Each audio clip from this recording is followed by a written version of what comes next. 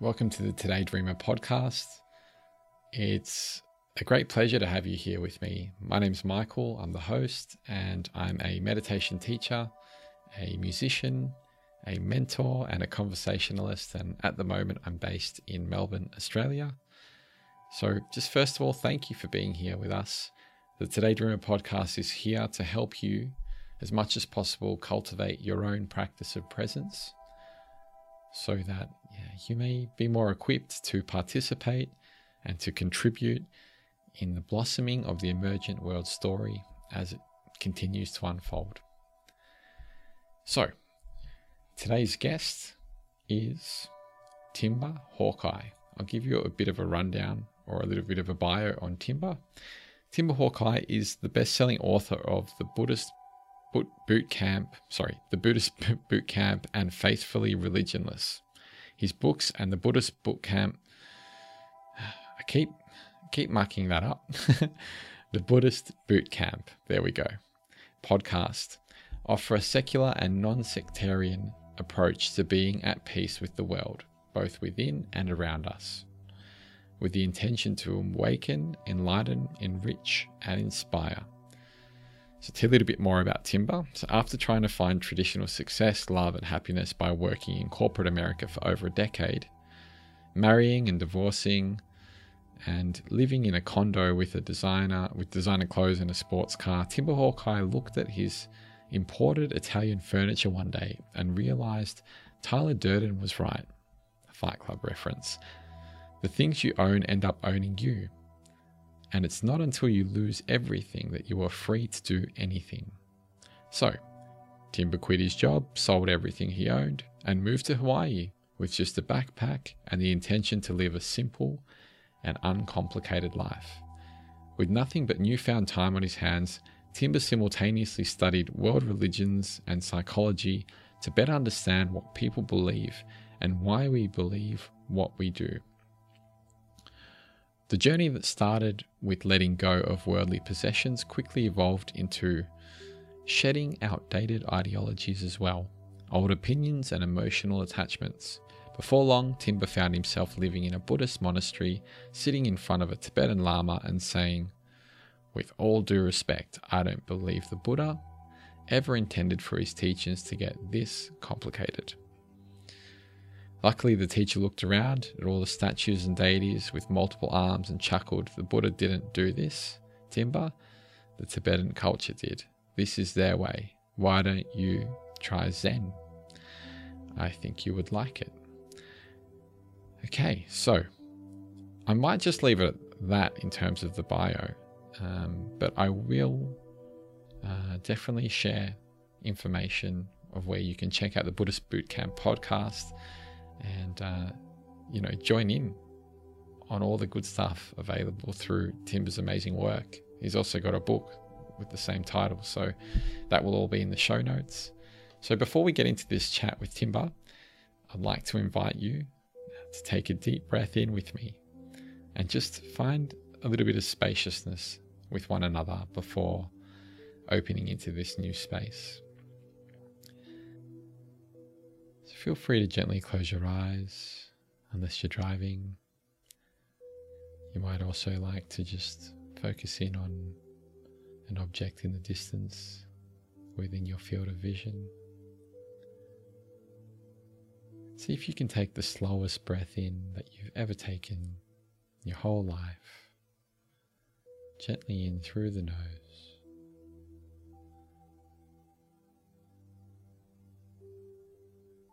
Noticing the subtleties of your experience.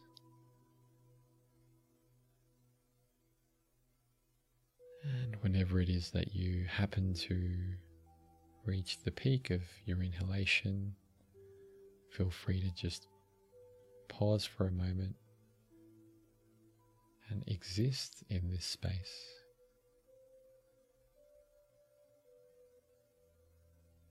Before gently releasing on the exhalation.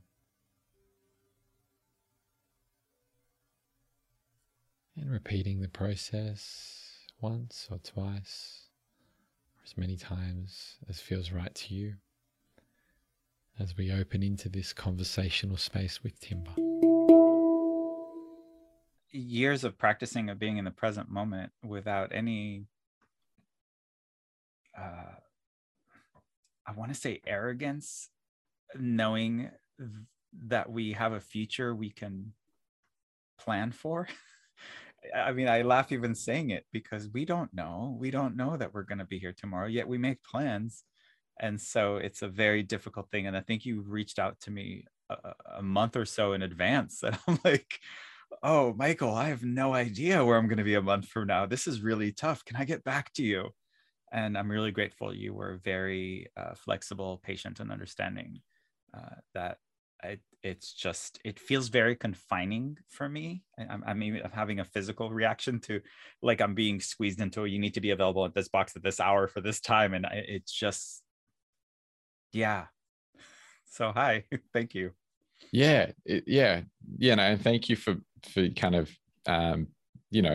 it's almost as if you hit some kind of a friction point between your way of being and the way of being of others in some sense, because everyone runs on set of schedules and clocks and plans and things.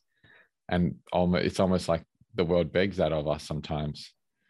Yeah, especially with us being in different time zones, yes, conflicting time zones, if you would. Yep.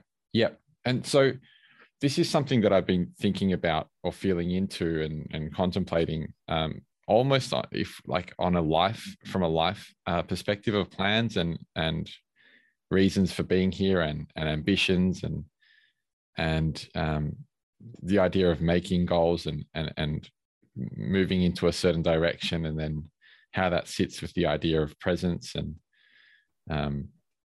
how to go about doing it. It's been kind of a point of exploration for me, and I seem to be at this point now where it's like I'm sitting in a sense of not really knowing what my ambition is, although I kind of feel pretty strongly about the core of it. And I feel okay with not knowing for once. And I've never felt okay before. And I was wondering if you've had any experiences like that, or where do you kind of sit in that realm of, I don't know what you want to call it, ambition or trajectory, or, how you move into every next moment from this sense of presence in the now. Yeah. So just, I guess this might be a nice, yeah, we can start there for sure. Yeah, you mentioned goal setting, and immediately I chuckle because goals immediately take us out of the present moment, and my intention is right now, who am I in relation to what is happening right now, today, in front of me, in this moment? I don't know what's going to happen tomorrow. I don't know where I'm going to be called upon to be. But if I set my intention, and I think you touched on it quite beautifully, that if we just set kind of a broader brushstroke of, here is my intention, here's what's at my core, then we need not worry about the logistics and the details of all of that. It's if we show up with that grounding truth at the moment, at every moment, then what step to take is kind of made for us, because that's who showed up. But if we try to decide ahead of time who we're going to be in that moment, we're almost tripping over ourselves. So the idea is to have a grounding truth, a set intention on the kind of person we intend to be and show up. And if that person is peaceful, then when you're presented with a difficulty or wonderful or hardship or whatever it is, you're like, well, the peaceful me is going to show up. That's because that's who I want to be. Now I could choose to forego peaceful me and then react, but that only takes us farther off our chosen path rather than keeps us on it. Am I making sense at all? Definitely making sense. Yeah, I was thinking about and talking with a friend about this last night. She was mentioning how she'd always really wanted to get a house, and that was her thing. And that this was kind of, in a sense, her goal. And we were talking about how, she was looking at, she's actually like a tarot card reader, and she was looking at these like little gypsy kind of things that you put on the back of your car, and you can drive around, do your thing. Mm-hmm. And it was interesting how we were talking about how the goals could take, a number of different unexpected forms that we may not kind of be able to pre-imagine. And the idea of having the house and holding on to that was a sense of grasping, and we were kind of exploring that. It seems like a very kind of similar space. And for some reason, I came up with this, there's this whole idea of be here now that, it's kind of all over the place. And I kind of thought into that, and there was something that came after it, was as it changes. So as now changes, in a sense. So we're always in this moment, but it feels like, there's a change taking place. And it's kind of what we're talking about, aligning these values, aligning kind of what we stand for, what's at the core of what our ambition is. And then, like you said, that broad stroke. And then as the now seems to change, there's a sense of being here with it, as that takes place. I wanted to see what came up for you as I kind of shared that. Immediately, what came up for me wasn't that, oh, she's always wanted to buy a house. Like, in the future, I want to buy a house. Yeah. The clinging, it sounds like she's clinging to a goal, but immediately what came up to me is, where did that idea come from in the past? Because somewhere in the past that became this intention of that. What does that mean to you? And maybe that was what she's really after, is maybe a sense of stability or some security. And that's what she's after. And the idea that, oh, a house brings that. And it doesn't necessarily, but we carry all this baggage with us of what we think it means, or what someone told us it might mean. So I always ask people, why? Like, what are you really after? And that's what I love about nonviolent communication, NVC, because it talks about every feeling has a met or an unmet need behind it. So if someone's like, I feel, if the feeling is, I don't know, jealousy or anger, whatever that the feeling is, all feelings are valid, but I always look behind them going, what are they indicating? Are they indicative of a met need or an unmet need? And so immediately when you're like, I need to buy a house, it's like, what are you really needing? What is the unmet need there? And that's why I said maybe it's a sense of security or stability, because nomadic life is scary and it feels uncertain, and looking for certainty in an uncertain world is a hilarious dog chasing his tail. And so definitely, yeah, she was the one that brought up the tension that was arising in her life because of this sense of grasping and this sense of, yeah. She also mentioned, we dived into it, and she was talking about her family and how, she had grown up around, a family environment where a house was quite important. And then also there's these other factors that, come into play in terms of the world around us. But this kind of brings up into my heart this story I heard you tell about the fisherman. And I promise not to do this again, but I was wondering if you could share it, because you mentioned in one of your talks that you would butcher it, and I've tried to pass it on to many people, and every single time I'm the one that does so. So I was wondering if you might be able to. So you want me to butcher it, is what you're saying? It's like, well, the thing is, this story has been told and retold so many times, and every time someone retells it, they use their local wharf of preference, of reference. About a man who's standing on the wharf watching a fisherman. I think that's the story you're talking about. Yeah. And he watches the fisherman come in, and he asks him, how long were you out there? And the fisherman says, a couple hours. And he's like, why didn't you stay out longer and catch more fish? And the fisherman's, is this the story you're talking about? Yeah, because he would go and just have, a fish a day with his family, and that's all he did, right? Yeah, well, he did that, and he came back and he's like, why didn't you stay out there and get more? And he's like, well, because I don't need more. This is it. I've got enough to feed my family. We're good. I'm done. I'm going to go home and take a nap and then cook it later. And that's, and the guy on the wharf was like, looked at him like, oh, you're such a fool. I'm a businessman from New York. You should listen to what I have to say, and like, you should stay out there longer and catch more fish, and whatever fish you don't use, sell it and make more money. And the fisherman's like, and then what? He goes, oh, well, then you get another fishing boat, and then you stay out even longer and you get more fish. And then what? Well, then you get a whole fleet of boats, and you have people working for you, and you're selling, and you're making all this money. It's like, And then what? He's like, oh, that's the best part. And again, I did butcher it because we missed the whole point of the story, which is, and then you get to just go out for a couple hours every day and just catch a couple of fish and go back to your family. It's like, well, that's what I'm doing now. So it, like, this whole notion of always wanting more, it all stems from never having defined what enough is. And if we don't define what enough is, we will never have it. And so this fisherman has already knew, he's like, 2 fish a day, that's enough. That's all I need. Wanting more does not actually, more doesn't mean better, is ultimately what I took it to mean. But yes, you are absolutely right. We live in an environment and society that, you know, you need to buy a house, you need to get a college degree, you need to do these things. And it's like, but why? What is it that I'm really after? And, you know, I've loved that my teacher used to say, you know, we talk about the path that someone chooses. And he said, you know, when you think of a path, you think of an area in the forest from which all obstacles have been removed. And you're like, oh, there's the path. And you get on it. Mm-hmm. Problem is, if you find a path through the forest from which all obstacles have been removed and you get on it, it'll only lead you to where that person went. You can only go to where it took them. It may not be your path. It may not lead to where you want to be. And so we tend to think, oh, there's an obstacle, that means this is not the path. It's like, no, overcoming that obstacle is your path. That's part of your journey.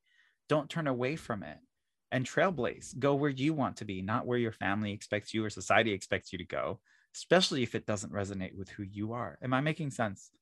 You're making a lot of sense. Yeah. Yeah. And I get this real vibe of simplicity from you, Timber Hawkeye. The sense of like, this is like almost like, yeah, I get a different vibe from everyone. This is screaming out from you, or maybe whispering. I'm not sure. It's at the core of everything, because I think life is simple, but we complicate it to no end. It's I don't mean to laugh. I'm not laughing at people. I laugh at our this habitual tendency we have to take something so pure and try to improve on it when it doesn't need. It's like avocados. They don't need any help. They're so good as they are. It's like, just stop adding stuff to them. They're just so good. Am I making sense? Seems like comedy and tragedy go hand in hand. You know? Yes. I was wondering, what do you feel like is enough in your life? And how would you kind of define that if I kind of, if I was to ask you? I think the first thing that comes to mind of how I define what enough is, the biggest challenge I had with Buddhism was the invitation to do no harm. And I realized that that's a trap. We can't do no harm. So no matter what you're doing, it'll never be enough, because you could always, you know what I mean? Like, there's your mere existence causes harm. You're one more person. Yeah. You know, in an overpopulated world, your mere existence is problematic, you know? So I was just like, this is setting me up to fail. I don't like this part of Buddhism. And so I changed it, and I don't think the Buddha would mind, but I changed it from do no harm to do less harm.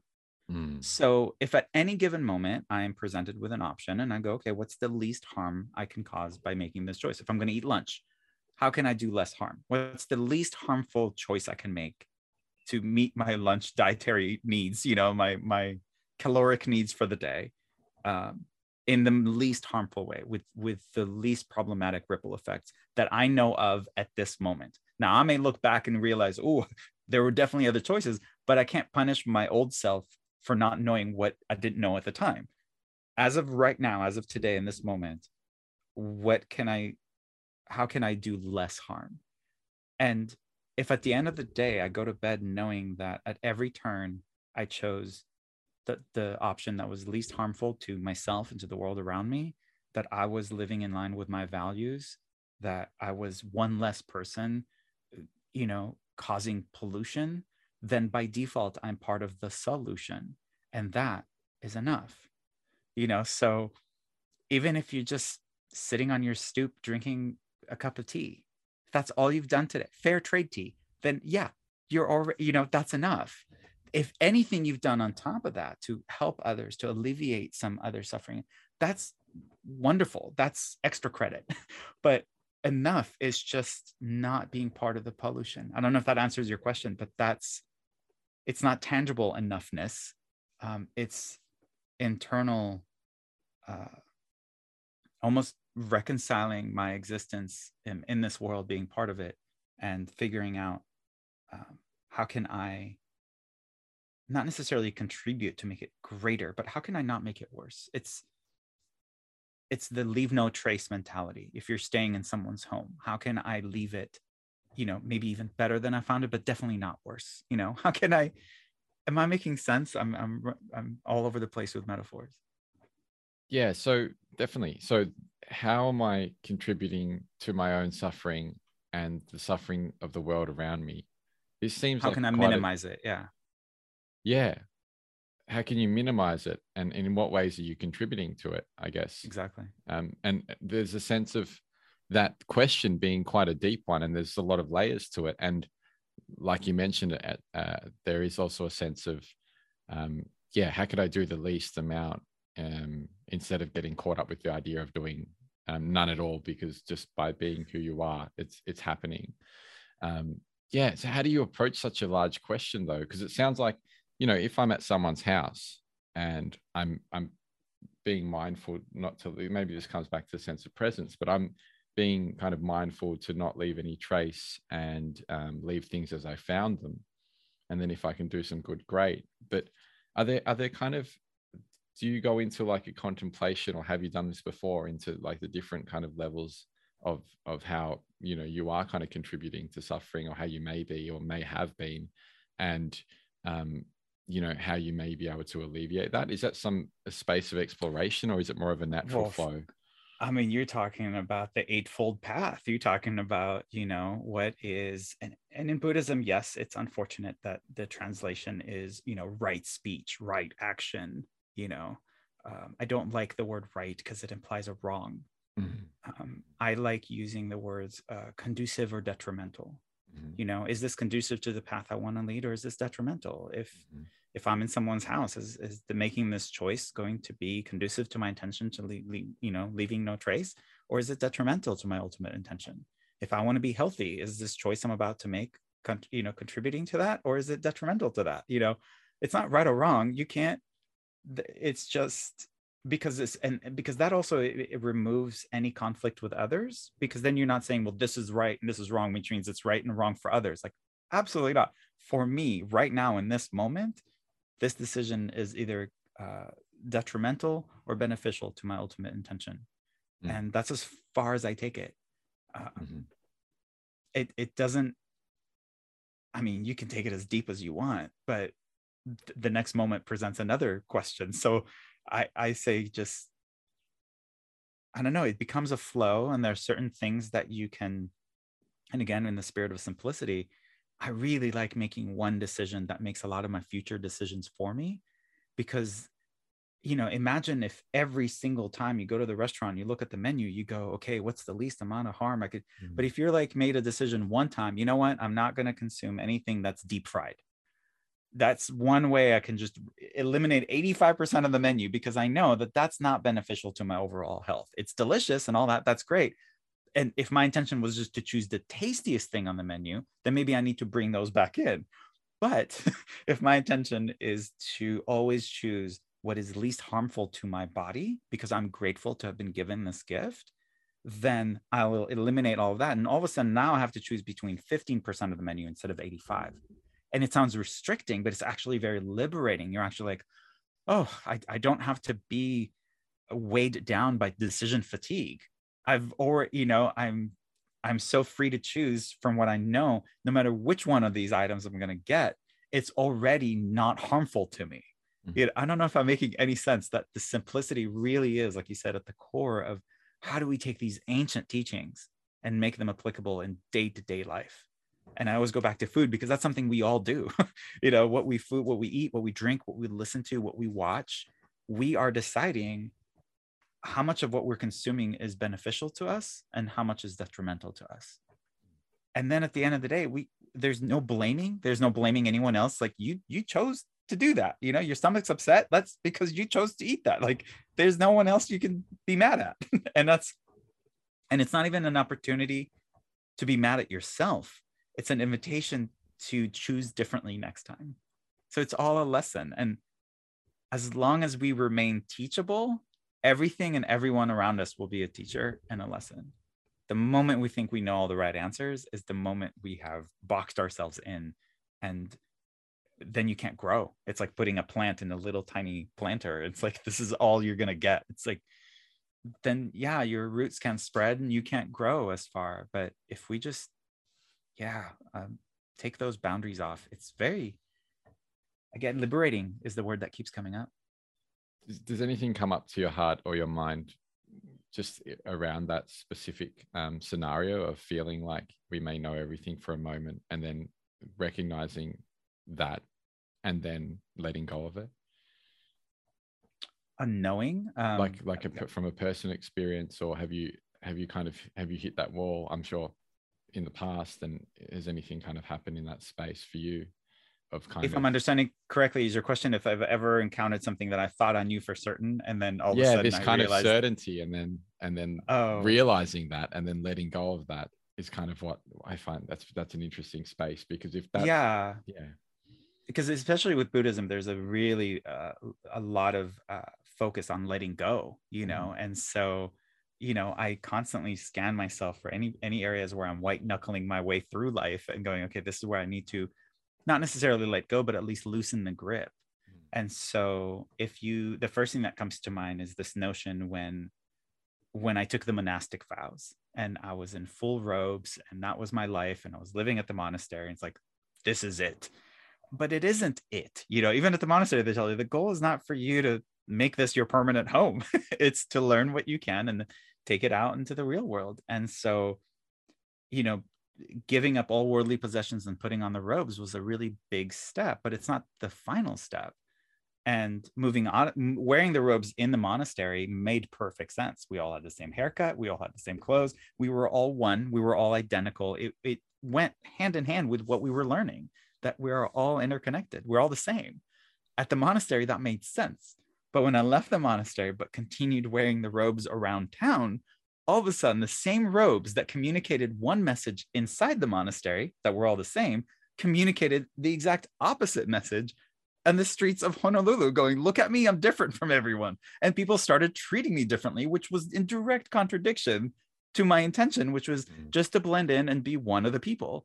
So then I needed to take off the robes, because what was true the year prior was not true then. And I knew it's a funny story, because I was on the bus and the old lady offered me her seat. And I'm like, no, this is definitely not what. And I knew and my own teachers even asked me, said, why the robes? Why can't you just be the guy in town with the bright eyes? And indeed, why can't we all, And so it wasn't about clinging to the robes and saying, this is who I am. No, the maroon robes run through my veins. I don't need to put them on every morning. I needed to when I first took the vows, 100%. I don't regret having put them on. There just came a time when they no longer served the same purpose, and so it was just as important to take them off. Does that make sense? That makes sense. Both of those things are true. Like there's some people who need them, some people who don't. There's a time I needed them. There's a time I didn't, and I needed to remain fluid and flexible rather than rigid, because that which is rigid breaks, and that which is fluid is adaptable. And that's the invitation: is remain teachable, remain fluid. Why did you leave the monastery? I'm guessing for the same reason or around that, but I'd love to hear. It was a process of one decision leading to the next. And first I was studying with a Lama, and then he suggested I tried this other thing, and I tried, and before I know it, here I was and living there and waking up there every morning. And I was like, wow, this is great. I love it. I have found my ultimate simplicity. I don't need to worry about grocery shopping, because you don't need to do that here. It's all done for you. All I need to know is when I wake up, when I meditate, when I sit, when I don't. It was really and yet I had taken a vow to be of service, and there I was, and it was completely off the grid, no internet, no cell phones, nothing. And I got a handwritten letter from one of my really good friends, and she said, Timber, I know you like it there. Who wouldn't? I mean, this is your bliss, but you took a vow to be of service to others. And how are you being of service if you're tucked away in the mountains somewhere? I mean, What a like, good yeah, you friend. like, Yeah. yes, she is really wonderful. She held up a mirror for me, which is what I needed. Yeah. And she didn't judge me. She just held up my own values and said, look, you're not living in line with what you said your intention was. And you said your intention was to be of service. And I hate to tell you this, but you're being really, you believe we are here to learn to be selfless, and you being at the monastery is the most selfish thing you could do. And I'm like, oh, she's right. So I don't regret going to the monastery, but having learned that, I couldn't justify staying, if that makes sense. And so that's why I left. That's why I often transition from one phase of my life to the other, is because this pot doesn't fit this plant anymore. So we need to replant it, and just because the intention is to keep growing, because change does not scare me as much as stagnation does. That's when we stop growing, that's when I go, something's off. Something is, because everything in nature is constantly evolving. And I think to live in line with nature, the most natural thing to do is for us to continue evolving as well. Sounds Does like that make sense? Yeah, sounds like there was this pivotal moment, even with this old lady on the bus, that was quite an important part of that journey as well. And almost like I wouldn't say completing a circle, but it's a real kind of maybe a confirmation of that move in a sense, and where to go from that point. Yeah. I mean, there's been so many pivotal moments like that. I mean, there was the previous pivotal moment with another old lady who was celebrating her 30-year anniversary at the law firm where I was working. And I was like, I need to get out of here, because if I don't, that I got a glimpse into my own life. So that was a pivotal moment, and then the pivotal moment on the bus, and the pivotal moment on tour when someone challenged me.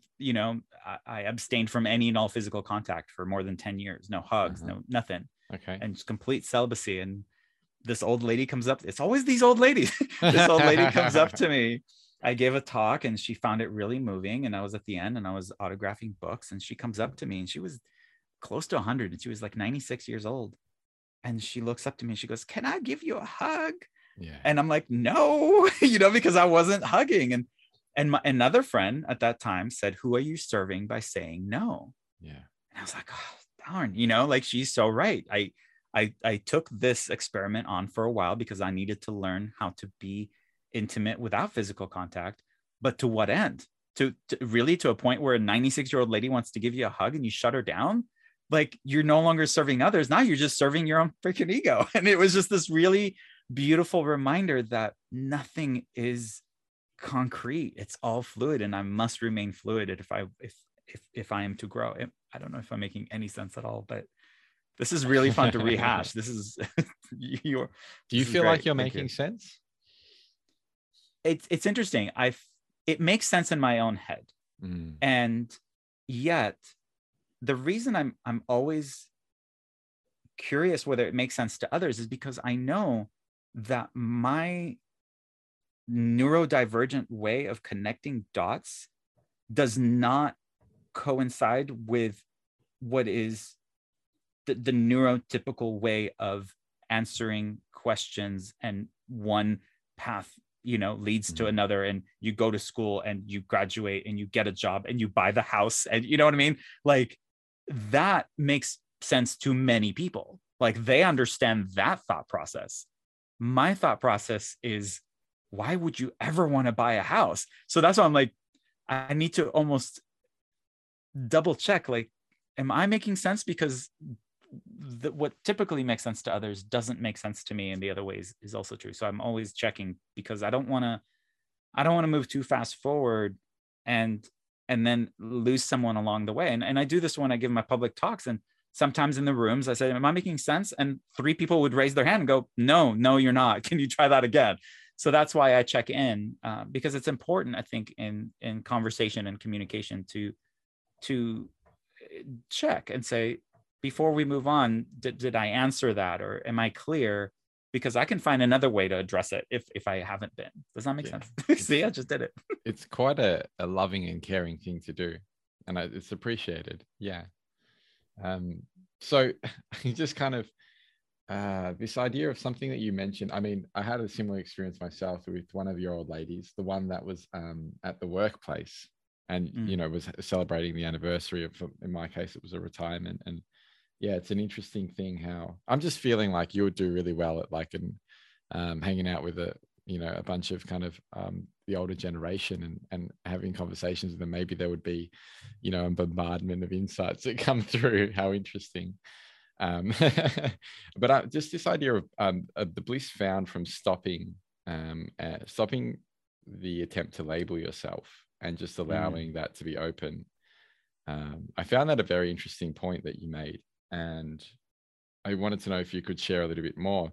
I think you had this idea of faithfully religionless at one point. I'm not sure if that's still alive with you, but I'm not sure if you could expand on that, because it has been for me this kind of, I mean, it happens in different ways and different levels, but just kind of within different traditions and different religions, there seems to be, a whole rainbow of kind of deities and gods from different traditions that feel like I can call in and work with and kind of pay tribute to in different ways along my path, or that come up in spontaneous moments for me. And I feel like they're all welcome at the table. Yeah, they're all on speed dial. You can call any of them at any point and go.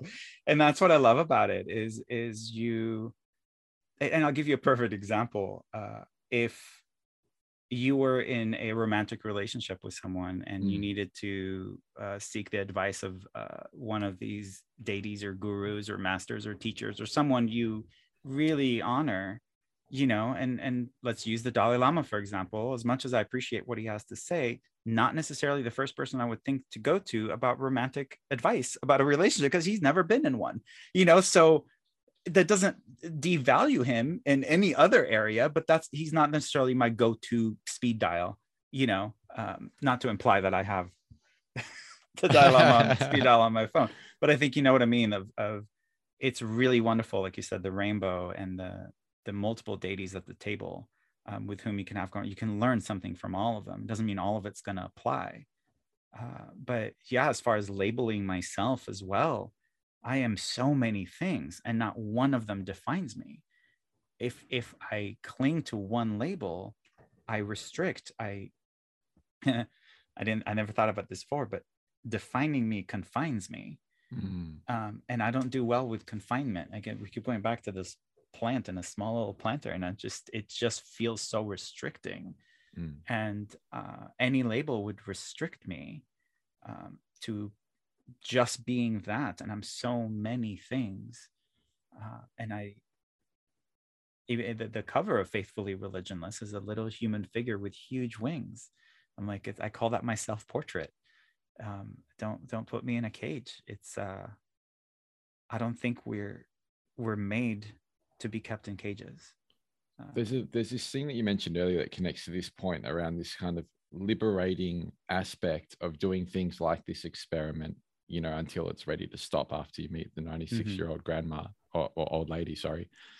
So the kind of restriction creates the liberation in a sense. Well, I'm not sure if the restriction is the right word, but this sense of kind of a practicing some kind of a disciplined approach or some effort in some area. I'm not sure how you want to word that. The word that comes to me is conviction. Okay, it's a dedication to, it's not a restriction, it's a redirection. Knowing, if you're on the path, it's like, yes, I can take this exit, but it's a loop. It's just going to get me right back on this path. But a conviction to stay on a path that I don't know where it's going. I don't need to know. In fact, the moment I know where it's going, it makes the path less appealing. It's like knowing how the movie ends. And it's like, oh, I don't know if I want to finish watching it now because I already know what's going to happen. That's what's so exciting to me about life and death, is because it's the ultimate mystery. I don't know what's going to happen. I can't wait to find out. I'm not going to rush it, but no one can give away the ending. It's the ultimate. I'm so excited about it. And when any tradition implies they know what happens at the end, I'm like, you just lost me. Like I like not knowing, going right back to where this conversation started, of sitting with And my teacher used to tell me to sit with it and repeat it almost like a mantra and a chant. Don't know. Just remind yourself that you don't know. And so I constantly say the only thing I know for certain is that I don't know anything for certain. Mm-hmm. And that's so liberating, because I never need to argue with anyone about anything. I just listen and I tell me more. Tell me more. Like it doesn't threaten me if your truth is not the same as mine. You know, if you believe the sky is purple and I believe it to be blue, my sky is no less blue just because you believe it's we can still enjoy a meal together. You know what I mean? It's, again, having all those deities at the table is a wonderful, wonderful dinner party, rather than just inviting one person and seeing only one perspective, one view, which is ultimately your view, and you just someone's just there repeating to you what you already know. And the There's no sky's growth. always changing as well. Like last night, the sky was purple for me. I had the most amazing sunset. So it's always in Great. flux, right? So yeah, that's an Yeah, interesting and I don't point. need to know why someone's sky looks purple. I don't, I Yeah. don't need to just tell me more about your purple Yeah. sky. Yeah. My sky is no less blue. It's just, now I walk away from that conversation knowing that to some people, sometimes in some parts of the world, the sky is purple. I have grown just through that conversation because I didn't restrict myself to, no, you're wrong, the sky is blue and I will prove it to, like, I don't need to be right about this. Mm. It's this need to be right is in itself confining and restricting. I don't need to be right. Yeah. Yeah. So Yeah. again, That makes a lot simplicity, of liberation. sense for me. There's this, you mentioned this teacher a few times, and I guess I've got a bit of curiosity kind of building around this being, and I'm sure there's many teachers and I'm sure there's many teachings from this one teacher, but you mentioned this practice of kind of going over a mantra to yourself, like don't know. And I was Mhm. wondering if there's any other little practices that come up that have really kind of helped you help others. Oh, so many. Is there anything that comes immediately rises to the surface of your heart when I ask you Yes. the First question? thing that comes up is naming your demons. And Okay. what I Have, mean by yeah. that is, if you're prone to anger or jealousy, or just give anger a name, give jealousy a name, and be aware of them as they come up. That's a really great way to make friends and at least get to know all the different voices, and make a commitment to follow the voice of the God within, of the good within, Mm. as opposed to letting any one of these other figures run the, drive the bus. They're all welcome to come along, but be really mindful of who you allow behind the wheel. So that's a really big one. And redirecting, I think that by far as a mantra is what I use most often. People think they need to stop thoughts, so they need to stop the ego, they need to stop.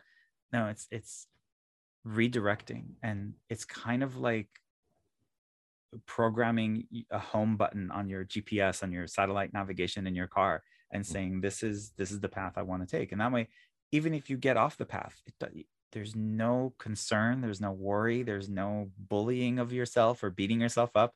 You just hit click home, and it's redirecting, just brings you right back.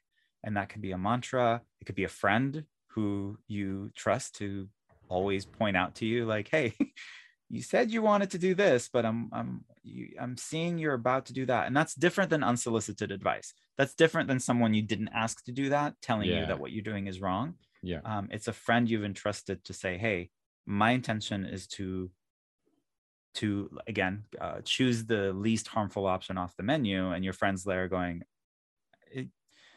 wait a minute, time out.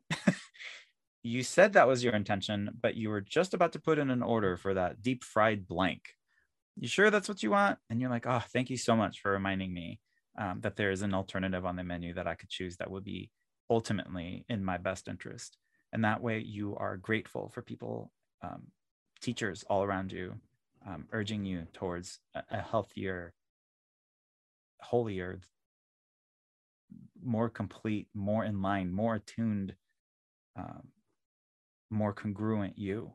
I mean, that's because ultimately, Gandhi said that happiness is when what you think, say, and do are all in harmony. And so if you're looking to be harmonious, the way to do that is to eliminate the internal conflict. is to make sure everything is in alignment. So if someone points out to you that, hey, you're being hypocritical about this, the only appropriate response is thank you. Not be mad at them, but say, that was in my blind spot. I didn't see it. Thank you. Thank you for bringing it to my attention, because if I was to do it, I would create conflict within me. If I can't live at peace with myself, I can't live at peace with others. And again, samsara continues. So all of this is a path not towards enlightenment. Enlightenment is not a destination, but making enlightened decisions moment by moment.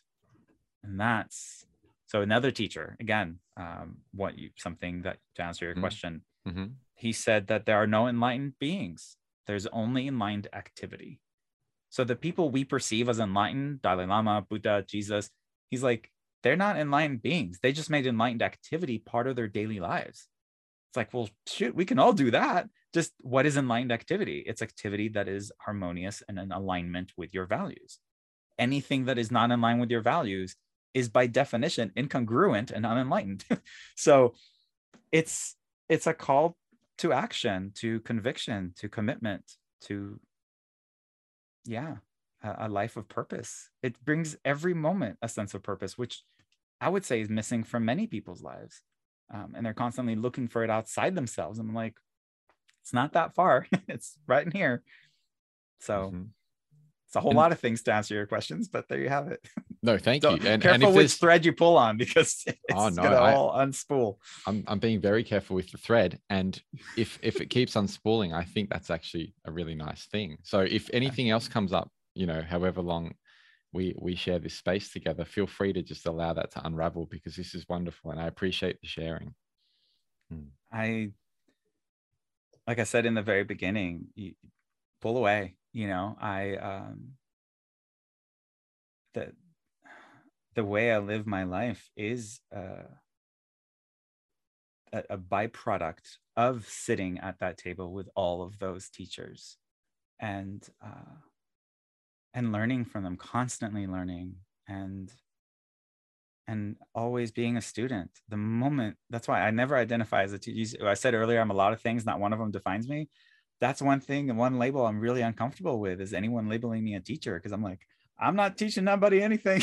I'm just living my life. And if you learn something from it, that makes you a student. But don't be so quick to label me a teacher, because that sounds like a huge responsibility. I'm a sharer. I share what I've been taught, and that I'm comfortable with. But the pedestal and all that, absolutely not. Yeah, not my place. So in this the vibe of being an ever kind of learning student yourself, what's most alive for you at the moment in your explorations, and what's been a point of contemplation, and in the most recent moments, or this moment now? I would probably rephrase that. What am I challenged by now? Is that what you're asking? Yeah, like what's kind of alive for you in your explorations or your contemplations, or is there something that you're visiting, or for the first time, or revisiting in a new light, or revisiting continually this notion of rigidity? My spiritual journey has been from the rigid to the gentle, and I'm always questioning, am I so adamant about filing down all those rough edges of rigidity to a fault almost, or is some rigidity important? And I don't know the answer to that. And trust me, the universe keeps giving me lessons of opportunities to go, okay, this is where you loosen the grip a little bit, and this is where you hold firm, and this is where you loosen the grip, and this is where you hold firm. And it's just this, it's almost like I'm looking for just one answer, like just keep a firm grip, or just let go completely. And it's never one or the other. It's like this student who went to his teacher, and the teacher said, you need to go to the left, and the teacher goes to the left. And the next day the teacher goes, you need to go to the right. And the student gets really frustrated with the teacher. He's like, yesterday you told me to go left, now you tell me to go right. Would you make up your mind? And the teacher's like, well, yeah, yesterday you almost fell off the cliff, so I told you to turn right. Today you're almost going to hit the mountain, so I'm telling you to go left. And it's like, so I guess to answer your question, it's always about finding that middle path. And I don't think you find it and you're there for good. It's a winding road.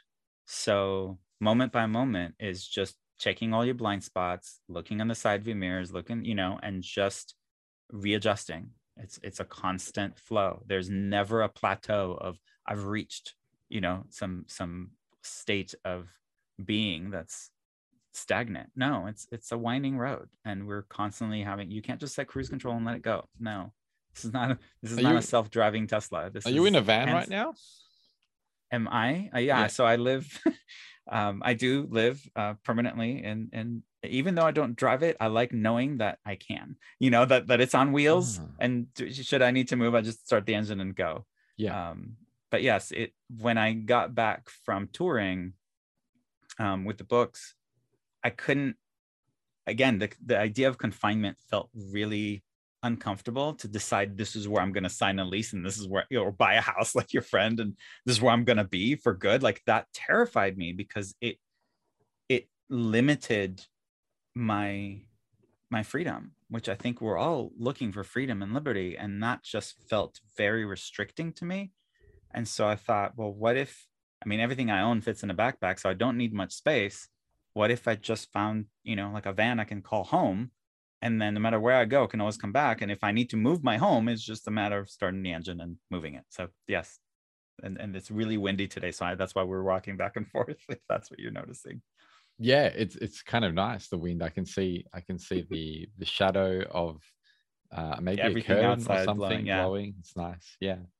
So can you tell me a little bit more about your life? So you live in this van, and you're kind of, you seem to be living quite a simple life. Like you mentioned, everything you own being able to fit into the backpack, maybe except for the van. and you just kind of, you're quite open and living from a state of presence as much as you can, and you're learning constantly. I'm just kind of curious about what your life's looked like since you came back from this book tour, and how you spend your days. And I know go ahead. No. No, I cut you off. I apologize. It's in constant transition, of course, and with the pandemic, that changed everything. It didn't change everything. It just switched things up a bit, and even that was a welcoming change. I got back from tour, and I didn't know where I was going to live. I was like, do I go back to Hawaii? Like that was an option, but I kept being invited back to speak at high schools and churches and yoga studios, and going from Hawaii to the mainland is just too cost prohibitive. It made no sense to keep going back and forth. So I'm like, all right, well, clearly I need to be in California, because this is where I keep being invited back to. So it's like, but where in California? It's a huge state. And so the idea of just, how do I keep showing up, saying yes, without limiting myself, without restricting myself, without making my own journey more difficult? How do I simplify things? And this was the answer at the time that made sense, and it has made sense since then. And, when before the pandemic hit, I had regular recurring speaking events in California for the first 2 weeks of every month. And then I left the second 2 weeks of every month open for travel to out of state. And then the pandemic hit, and I wasn't going anywhere. But then that opened the door to doing one-on-one sessions with people over Zoom, which has opened a whole new channel of learning and growing, and being of service in ways that I didn't. So similar to the friend who told me to move out of the monastery, who was also the one who told me to publish my first book. She's the one who said, those letters you've been sending me for 8 years, you need to publish those letters. And I said, who would want to read that? And she goes, that's not for you to decide. You just publish it. They will decide if they want to read it. I was contacted at the beginning of COVID and said, would you like to offer your readers one-on-one sessions with you online over Zoom? And I thought, who would want to do that? And then I remembered Kim's voice in my head saying, that's not for you to decide, Timber. You offer it. Other people will decide if they want to, take that up. And so I went ahead with it, and it has just blossomed into this beautiful part of my practice that's not overwhelming, that I'm, just allow some space to, but not to a degree where I'm overwhelmed with booking and scheduling, because we've covered that. I can't handle that. And even that will probably come to an end when the third book comes out and another tour happens. And COVID restrictions are lifted and travel begins again. So moment by moment, to answer your question, what my life looks like is the same as it was, gosh, since making that vow to be of service back in 2008, is saying yes to what comes up. And I don't know what it's going to look like. I never imagined myself or saw myself giving sermons at churches, but now that's almost a weekly thing, or speaking at maximum security prisons. Never in a million years. And I'm not even the one doing that. That's what's amazing. Like, I'm not the one who's instigating or reaching out to them. It's I am making myself available to show up when I'm invited. That's the practice, is to, and discernment. If someone invites me to do something that's not in line with my values, that's the moment of me saying, this is off my path. Good luck.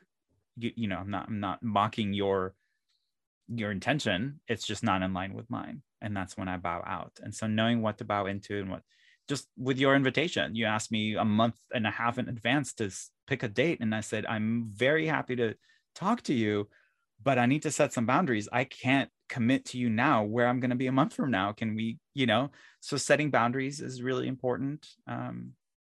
And if that meant, well, then sorry, I can't have you on the show, then this wouldn't have happened. But you've been just as flexible and fluid with me, and it's worked out, and I'm glad it did.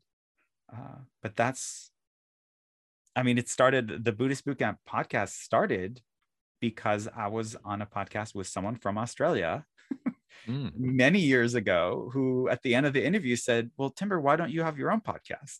I'm like, again, who would want to listen to that? It's like, wait, that's not for me to decide.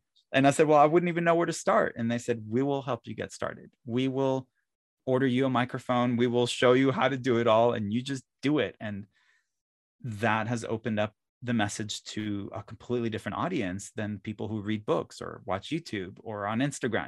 It's just, my intention is to meet people where they are, wherever that may be. I want to be the welcoming committee. My friend called me the gateway drug to spirituality, the one that gets you hooked. And then you, by all means, you can move on to much deeper and more scholarly studies of ancient traditions. That is not where I am. I am that greeter when you walk into the store. I am the host when you walk into the restaurant. I will show you to your booth, and I will hand you a menu, and then you can go on from there. But I want to remain on the ground floor. I want to stay welcoming people onto the path wherever they've come from, whether they've come from a previous tradition with which they were raised, whether they are in prison, whether they're in high school, or whether they're 80 years old. Wherever they are in life, when they are ready to take that first step, I want to be there to welcome them. And it's just, no matter how many years I do this, I want to remain on that ground floor, if that makes sense. Because I think even if you've been on this path for a long time, it's important to be reminded of and to keep one foot grounded in the basics, in the traditions, in the beginning of it all, without getting so lost, in language and practices that somehow sometimes make us forget why, the foundation. And so I'm, maybe to my own detriment, I don't know, but that's my intention, is to stay on the ground floor. I'm curious. I don't know if that even answered your question, but yeah, it's a beautiful thing what you just shared. And yeah, I definitely get that sense from you. And even this kind of, I get a sense of like a gentleness and a patience and a willingness to meet wherever someone might be at. I definitely feel that from you.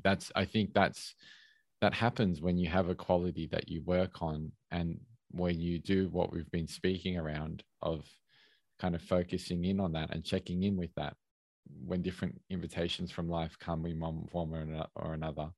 And yeah, that's kind of coming out of you, just like a kind of oozing out. I feel that's definitely there. So thank you.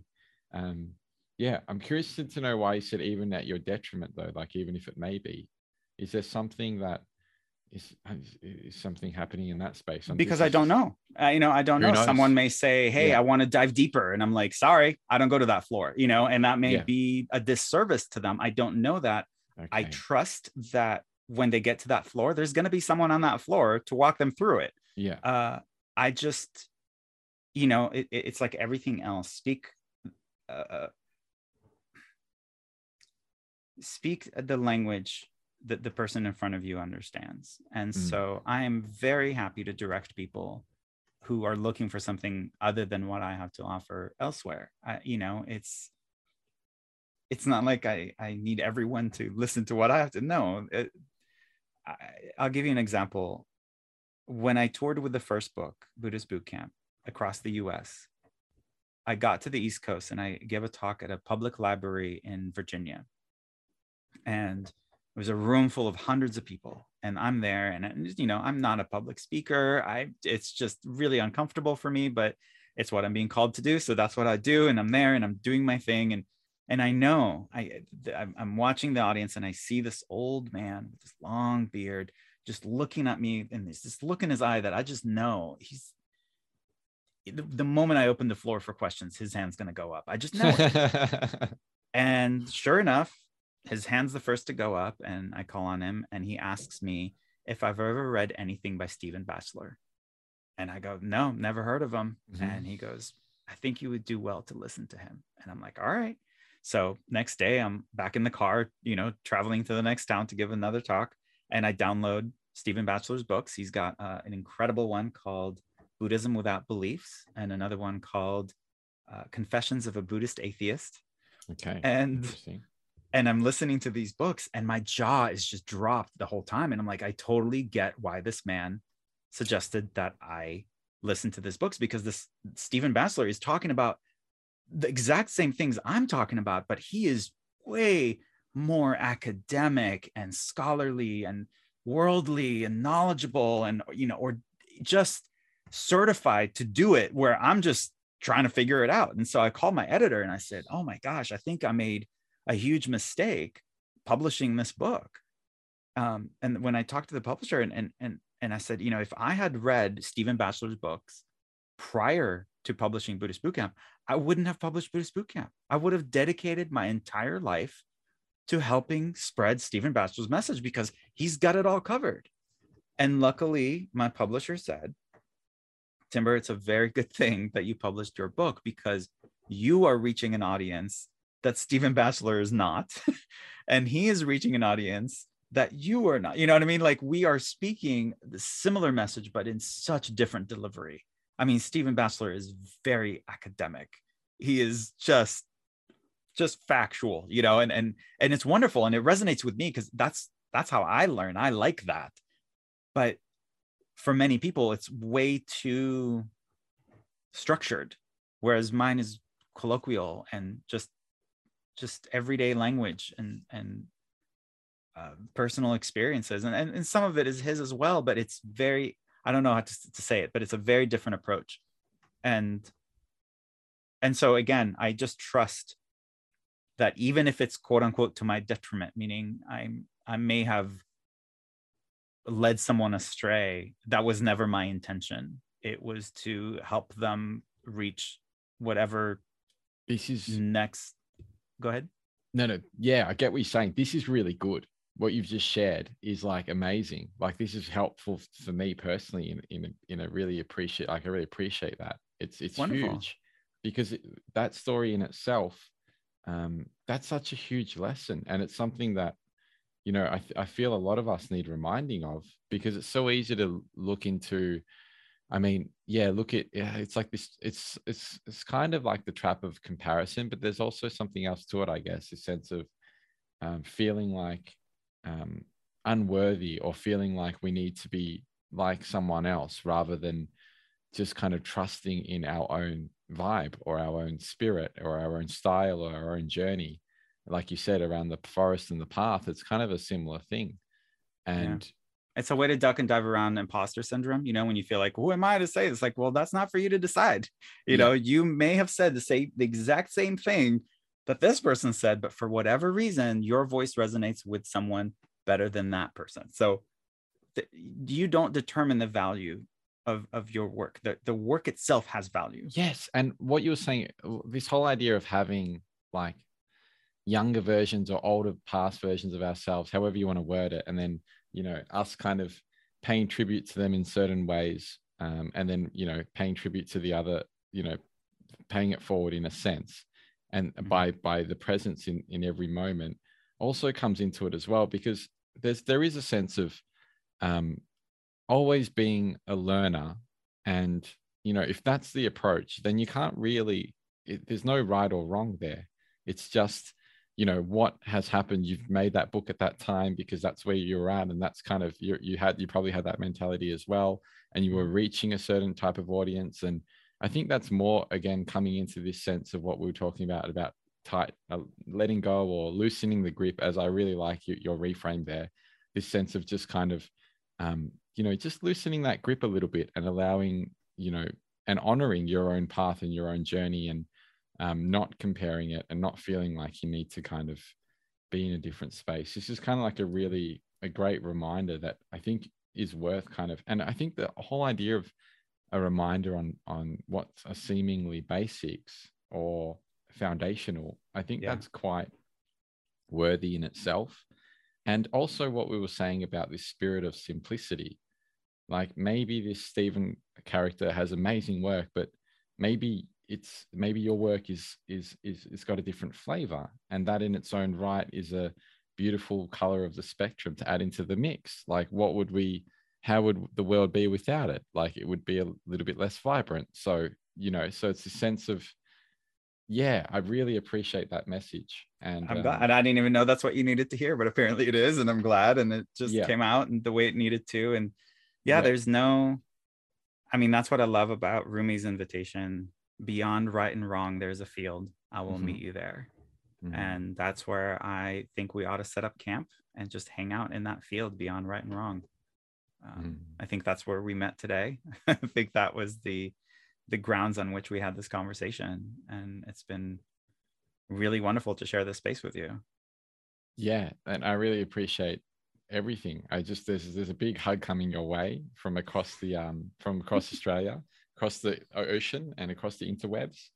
I was wondering if there's anything you wanted to share more around the podcast, if there's any way you wanted to share more about, I'm curious about your upcoming book, but also about kind of what you've done and where you can direct people. Because I know a lot of the books that you sell, you kind of donate that money back into prisons or to do talks. Oh, or to, yeah.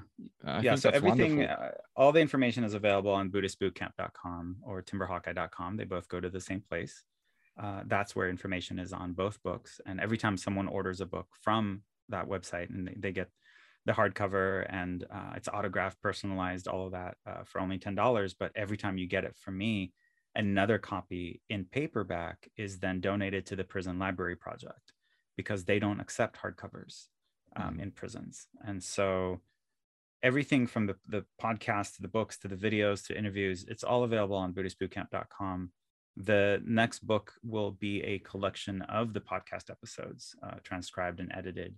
So to a very similar format to the first book, Buddhist Bootcamp, where every chapter is only a page long and you can read them in any order. So again, the intention is just, as I've said, to meet people where they are. And so some people don't listen to podcasts, but they read books, and some people don't read books. They just listen to podcasts or watch YouTube. So trying to navigate all of that, but still staying true to my intention to live a simple and uncomplicated life, comes through in the fact that there's only 2 podcast episodes each month. That's it. And none of them are longer than 10 minutes. I don't want to do the thinking for you. I want to plant the seed. And even though the episode ended after 5 minutes, ideally the idea will stay with you throughout the day. So yeah, I think the difference between telling people what to think as opposed to just telling people to think, which is what I do. Just think. If you haven't thought about this, think about this. It's just offering people different threads to pull for themselves and seeing where it takes them. That's the beauty of the journey. I don't need to know where it's going to take me, but I need to be willing to take the next step. That's the invitation. And what a And thank you beautiful for one that is. offering, Yeah. this platform and the work you're doing and the people you're reaching. I think it's beautiful.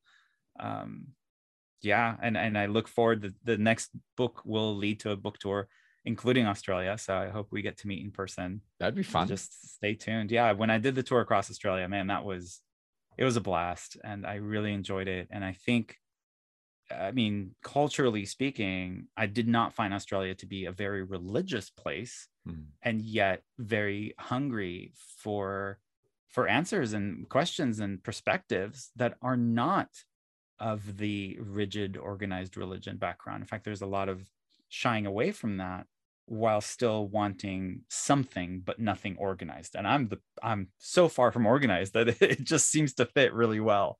And so I will definitely tour Australia again, and I look forward to, hopefully, I don't know where in Australia you are, but I'm sure we'll cross paths somehow.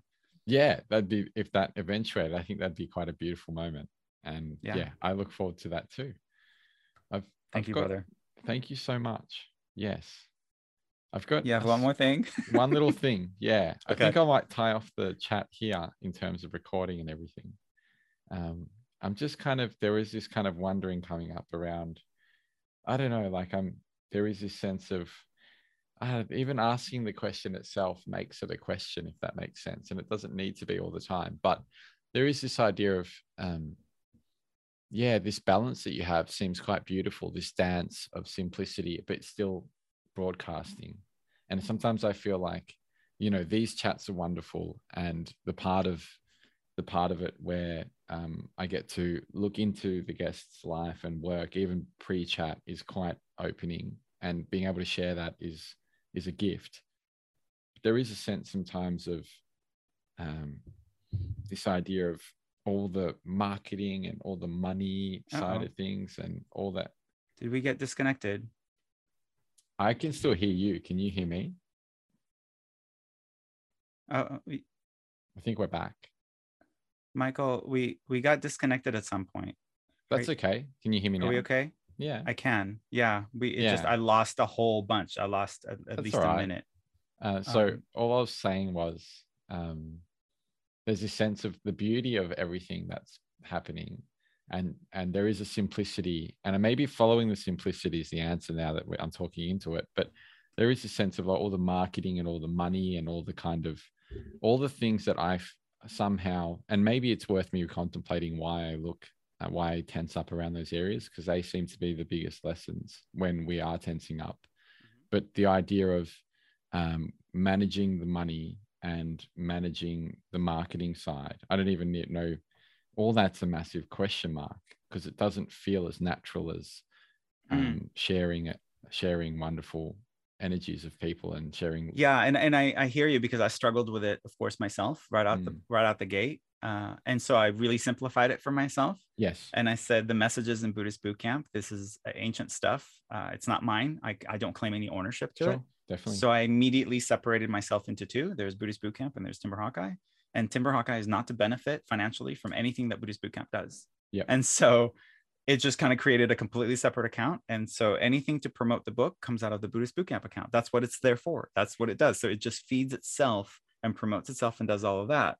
Now, if Timber needs money, Timber gets a job. Timber does something to support himself, but it can't be through Buddhist Bootcamp. So that's how I've kind of separated that. And that makes a lot of sense.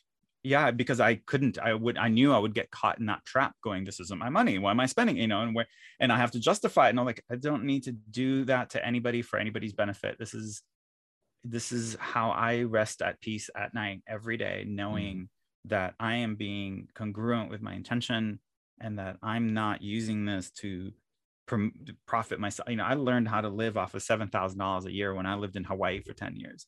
I know I don't need more of that. Even if I make more than that, doesn't mean I need to spend more than that. I just take it and I give it right back to the organizations that have supported me through, you know what I mean? And so, and others, it's not just about me. So it really is a quite separate. I mean, I've literally divided myself in two so that I don't get caught up in that. So if all your efforts going, or a lot of your efforts going into the boot camp, and then all the money generated from that is kind of helping itself and its own broadcasts for the benefit of And I will be all really beings. honest. The marketing, the promoting for the book is done by readers of the book. Yeah, it's a natural process. It's really very organic. Mm. They are the ones who were like, oh my God, I loved it. I got 10 more copies to give to my friends. And then they liked it so much and they got it for. And so I just allow that and I promote that and I support that in any way I can. And that's, I just breathe life into it. I don't have, again, can I do more? Probably. But would I then compromise my intention to live a simple and uncomplicated life? Probably. You And could always so, do more. That's like a never ending. Yeah. exactly. And so this is enough, again, I buy the books. They cost me $9 a book and I sell them for $10 a book, even though the price on them is 15. Can I charge more? I could, but I don't need more. You know what I mean? Like that just seems. I'm in the same boat as you. Then how do you finance yourself when the effort's going into this other space is my question. Like, how would that, I mean, I know it's different for everyone, but there's this It's different for everyone. And for me, it's not about making a lot of money. It's about not having any expenses. And I've somehow ended up in a really incredible scenario where I don't really have any expenses. Yeah, because it goes back to that fish, right? You've got your fish a day. Exactly. Yeah. Yeah. Goes No, right back. I feel the same. I feel like my life's very much the same. It's just I'm in this kind of weird space of knowing that a change is coming, and just stay open to it. And again, going back to your friend buying the house, it's such a big decision because it's not just the house. When you buy the house, it's not just, oh, I can afford to buy the house. Is you're also making a decision to work full time for the next 30 years. Like that's the big decision that I can't say. It's not the house itself. It's not even the roof going out in 10 years and having to replace it. It's not even the property tax. It's just, it's one decision. It's like having a child. It's one decision that makes so many of your future decisions for you, but not necessarily in the direction you want to go. Mm-hmm. So for me, not having a house, at least having one on wheels, is very liberating because I know I'm not committed, stuck, or any of the things that most people complain about, the stuckness, the immovability. I have eliminated that option. I mean, to some degree, if I wanted to move somewhere like New Zealand, I couldn't take my RV there, but I can always, you know what I mean? But you'll figure out a way. Of course, that's just it. And if I was attached to the house, then that would be a real problem. But it's just like the robes. I will wear them until they no longer serve their purpose, and then someone else will take them up and love them. Yeah. And that's the idea, is to stay in the flow, because you can't redirect the river. So just flow with it. Thank you for your participation in this episode of the Today Dreamer podcast. I'll leave links on our beautiful guest in the show notes section on the website, where you can check out all their wonderful work and offerings. And if you're interested in working one-on-one with me, feel free to head over to todaydreamer.com and get in touch. Also, if you're a part of the Today Dreamer family, which really only means that you've listened to one full episode and you'd like to go deeper to at least one full episode, then and you'd like to participate in some group meditation sessions online that I'm offering for free only to listeners of the show, then please send me an email through the contact form on the website. I'll add you to the list, and I'll give you all the details to that and any other upcoming kind of offerings around helping your development in this space. Thank you so much again, and until next time, be present, feel alive, and be well.